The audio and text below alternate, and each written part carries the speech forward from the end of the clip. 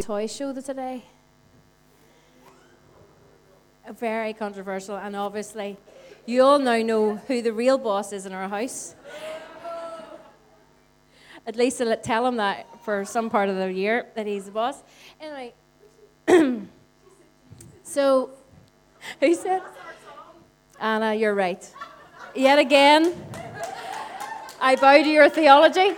Yes. Jesus is actually the boss. Yes, just for those of you who are not too sure, like myself. Kids, I loved that. That was so good. In fact, I want to say that I think that was nearly better than it was the other night. I mean, you were brilliant the other night, but I thought that was absolutely fabulous. Maybe you're all a wee bit more relaxed. Just did not as many people in, not just feeling as much pressure or whatever, but absolutely fantastic. Do you know what, Vineyard kids? You are such an inspiration to me. You really are. You're a real inspiration. So when I was thinking about what I was going to speak about this morning for a very short time, everyone will be glad, but I was just thinking, I wonder what I could talk about on Christmas morning. And it was your song that inspired me, so that's why I wanted you to sing. So I've decided, so the other week, Anna was inspiring me from a talk, and then on Sunday, you all inspired me. So I think that the next time I'm speaking, I'm just going to sneak into Vineyard Kids the week before and get super inspired, and then I can just share it with the rest of you. What do you think? Is that a good idea? I think that's a great idea. There you go. Yeah. I keep trying to get back on the volunteer list, but she won't let me. She keeps saying, no, we don't want you, Michelle. You're not allowed on. So there you go. So this morning I want to read from John chapter 1. And I'm going to read from the Message. And if you don't mind, I don't have it on PowerPoint. I'm just going to read it. And just if you just want to listen, you can close your eyes, whatever way you find it you want to listen. But I just want to read from John chapter 1. In the beginning was the Word. And the Word was with God, and the Word was God. He was with God in the beginning. Through him all things were made. Without him nothing was made that has been made. In him was life, and that life was the light of all mankind. The true light shines in the darkness, and the darkness has not overcome it. There was a man sent from God whose name was John. He came as a witness to testify concerning that light, so that through him all might believe. He himself was not the light. He only came as a witness to the light. The true light that gives light to everyone was coming into the world.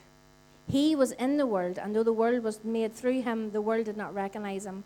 He came to that which was his own, but his own did not receive him. Yet to all who did receive him, to those who believed in his name, he gave the right to become children of God. Children not born of natural descent, or of human decision, or of husband's will, but born of God. The Word became flesh and made his dwelling among us, and we have seen his glory, the glory of the one and only Son, who came from the Father, full of grace and truth.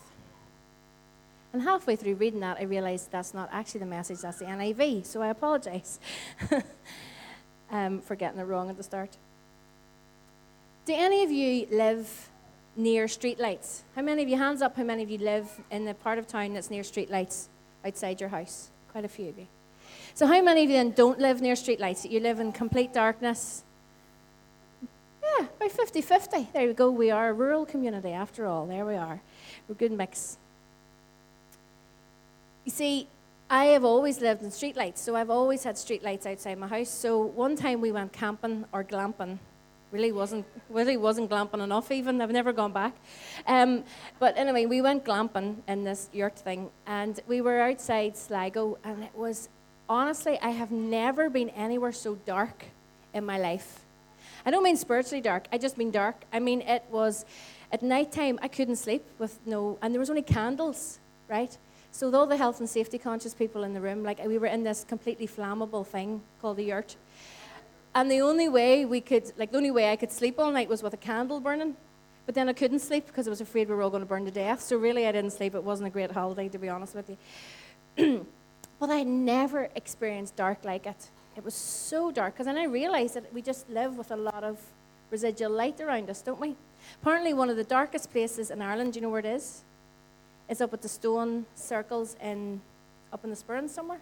Apparently that's one of the best night skies, dark night skies if you want to see stars. Just throwing that in there for free, and if you want to go and visit that. So very often I would sleep with the light on. Anyone else want to admit to sleeping with the light on? Adults, yeah, there you go. Just my son, I've obviously passed it on to him. Anyone else? No one else wants to admit sleeping with the light on. But for a long time I used to sleep with the light on, and I used to blame the kids and say, oh, Jason, just keep the light on the hall. Because the kids, in case they get up during the night and they need a wee light on, whatever. But really it was for me. Because I just always liked to know that when I opened my eyes, there was light. And then I discovered this. I discovered that actually I could sleep better. And in fairness to poor Jason, he'd been trying to tell me this for a very long time, that actually you sleep better in the dark. Funny that, isn't it? And I'm now really drove him mad because I've even started wearing an eye mask now that I've realised this revelation. Because even the house with no lights on is not dark enough for me. I need an eye mask. Just for a moment, I want you to close your eyes. All the wee children, you can close your eyes too. Close your eyes for me. Right? Good man. Put your hands over your eyes. So even with our eyes closed, with our hands over our eyes, there's still light, isn't there? Oh, there we've got special effects. We haven't turned off the lights out here. Now open your eyes again. And as soon as we open our eyes, and even though we try to make it as dark as possible, the light instantly floods back in again, doesn't it? As soon as we open up our eyes.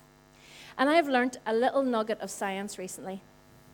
Loads of you probably already know this already, but did you know that there's not an actual scientific measure of darkness? Did you know that? That the only way that they can measure darkness is by the absence of light. Or in relation to how much light there actually is. Because there's not actually a measure of darkness, because darkness in itself is just purely the absence of light. So where there's no light, and I forget what they call it. Well, I looked it up, but I wasn't sure I could pronounce it properly, and I was afraid there might be some scientists in the room who would keep me right or check me up on it. So anyway, but this is this way of measuring. You can't actually measure dark, you can only measure light. And I love that.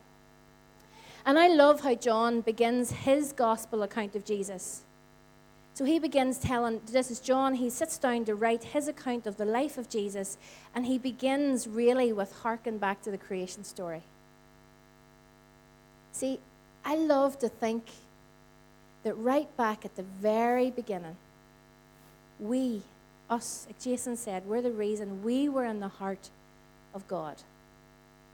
That even before this entire universe was created, before the word was spoken, and Jesus was the word, and before his voice rang out throughout, it wasn't even a universe then, when his voice rang out, all of this came into being. All of us came into being. Molecules. I'm going to stop. My science isn't great. GCSEs as far as I got, whatever. But all those things all come into place. The macro and the micro, the massiveness, when you see the massiveness of the universe, and they just seem to be discovering more and more and more of the universe, don't they? It just seems to be this vast place that God has created that we're a part of. And then at the same time, if you ever look at the human body and go right down into the microness of that, into our cells and what actually makes us up and what makes up this whole amazing planet and world that we live in, we see that this is the universe that Jesus, the Word, spoke into being. And I love that John takes us right back there again. Right back into what was a dark place, a place without void, without any form, and the Word spoke into it, and light came. And life came. And we're reminded of that in this moment, that when Jesus came, then it's this voice, this Word became flesh. That word and that voice that created all of this took on flesh and stepped onto this planet. Wow. That he would come and the light would actually come, that the light would come and dwell amongst us.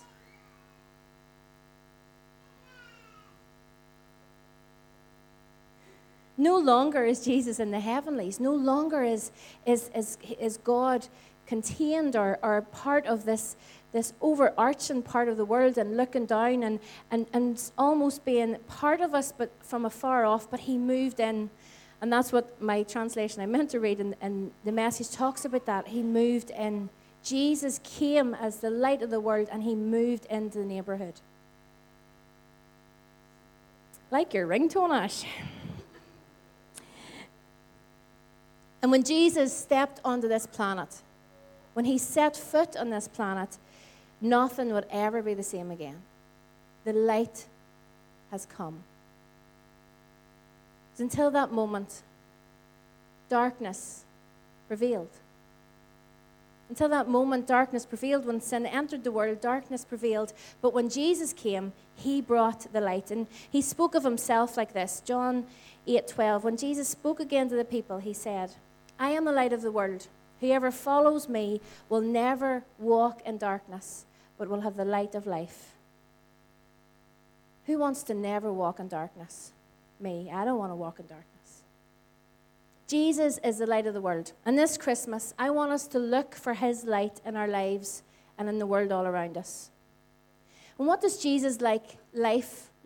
Oh my goodness, there's too many L's. What does Jesus' light look like? Well, I think Jesus' life, oh my goodness, light looks like hope in the middle of difficult things. As Jason prayed this morning, some of you have had a tough, difficult year, and that's always the case of us as a church family, isn't it? We journey together, we walk through the hard things, we celebrate together, we cheer each other on, but we also carry each other through the hard stuff. And Jesus' light looks like hope that you can hold on to even in the midst of difficult things. It looks like peace in the middle of anxiety. When we're in our most anxious, worried place, it looks like the peace of God breaking in and just being that assurance to us right in the middle of our circumstance. His light looks like comfort in the middle of grief. His light looks like anything that pushes back darkness of this world. That is his light. Kindness is light. Kindness, love, gentleness, grace, patience. Those are the light of Jesus shining through everywhere we see it. Justice. For me, when I think of justice, I think of this massive big floodlight shining the light of Jesus in the circumstances in people's lives. Broken hearts are mended. Solutions are found. His light is everywhere. But sometimes we can feel like we can only see darkness. Look for the light. Look for his light. This Christmas, all around you, would you look for his light? As each of the OFC hampers were put together and went out, I couldn't help but think that they were like a torch or a lantern that were going into people's homes. A lantern of the light and the love of Jesus. People who maybe feel that they are living in dark places and dark circumstances, and yet this blue IKEA bag, not very shiny, not very sexy, not very fancy on the outside, lands at their home, and they know that they're not forgotten. They know that somebody loves them. They know that God would even remember them, that he would know their circumstances. Those hampers are like lanterns. 426 lanterns given out in our community. Will you look for Jesus' light? And when you see it, what will your reaction be? The Magi, the wise men, what led them to Jesus? Any children know? What was it that led the wise men to Jesus, or the Magi? The star. And what is the star? It's light, isn't it? Really bright light. It says it was a bright, bright star in the sky. And that was what followed them to Jesus. There's no accident in that. There's no coincidence in that at all. When the shepherds, who we talked about in the first week of Advent in Luke 2, it says the glory of the Lord lit up the whole sky. Again, it was light that was leading them to Jesus. It was pointing the way and saying, come, the King has come. The Messiah is here. And what was their response? Well, it says, first of all, they were afraid, and fair enough. I think it's fair enough that they were afraid. If an angel appeared to me, as I said before, in the middle of a field in the night, I think my reaction might too be fear. But it says that they went straight away and they went to look for Jesus. And then it says they found him. And then it goes on to say that they went back to where they were before. They returned and they glorified and praised God for all the things they had heard and seen. Their response was to seek out the light, and then when they found him, they told everyone about him and they worshipped him. The same with the Magi when they found Jesus. They worshipped him, they bowed down, and they worshipped this tiny king. So what will you do when you find the light of Jesus? Not just this Christmas, but what will you do? Will you worship him? Will you become carriers of his light like the shepherds, spreading the news that Jesus has come, that the long-awaited for Messiah has arrived? Jesus, when he grew up and he was a man and he'd started his ministry, he told his disciples and those following him that they were the light of the world. I used to read that and I used to think, surely Jesus is talking about himself. But actually he said, no, you are the light of the world. And when we give our lives to Jesus and we follow him, he gives us his light. It's like he's handing us a lantern and he's saying, here you go. In fact, it's more than that. He puts the light of who he is inside of us. And we get to turn up the light in the world so the darkness is pushed back because Jesus is within us. I want to finish with this passage. Matthew 5:14-16. There's another way to put it. You're here to be light, bringing out the God colors in the world. God is not a secret to be kept. We're going public with this, as public as a city on a hill. If I make you light bearers, you don't think I'm going to hide you under a bucket, do you? I'm putting you on a light stand. Now that I've put you there on a hilltop, on a light stand, shine. Keep open house. Be generous with your lives. By opening up to others, you'll prompt people to open up with God, this generous Father in heaven. Light bearers. He makes us light bearers, that we would bear his light. This Christmas, what are we going to do? Well, first of all, we're going to look for his light. Even in the darkest corners of your life, I want you to look for his light, and I want you to invite Jesus into those spaces and places. And when you find him, worship him. And second thing, remember, as followers of Jesus, you are the light of the world now as well. Yet, yes, this baby Jesus, the light came, but we get to be the light of the world. And just like he doesn't want to hide us under a bucket, don't hide yourself under a bucket. I love that translation. Don't put yourself under a bucket. Don't hide. Don't hide your light. Because there's those who are in darkness that need to see your light and see Jesus and know that this baby Jesus that came for them. Even today, 2,000 years later, they need to know that this is a personal invitation and that the light has come.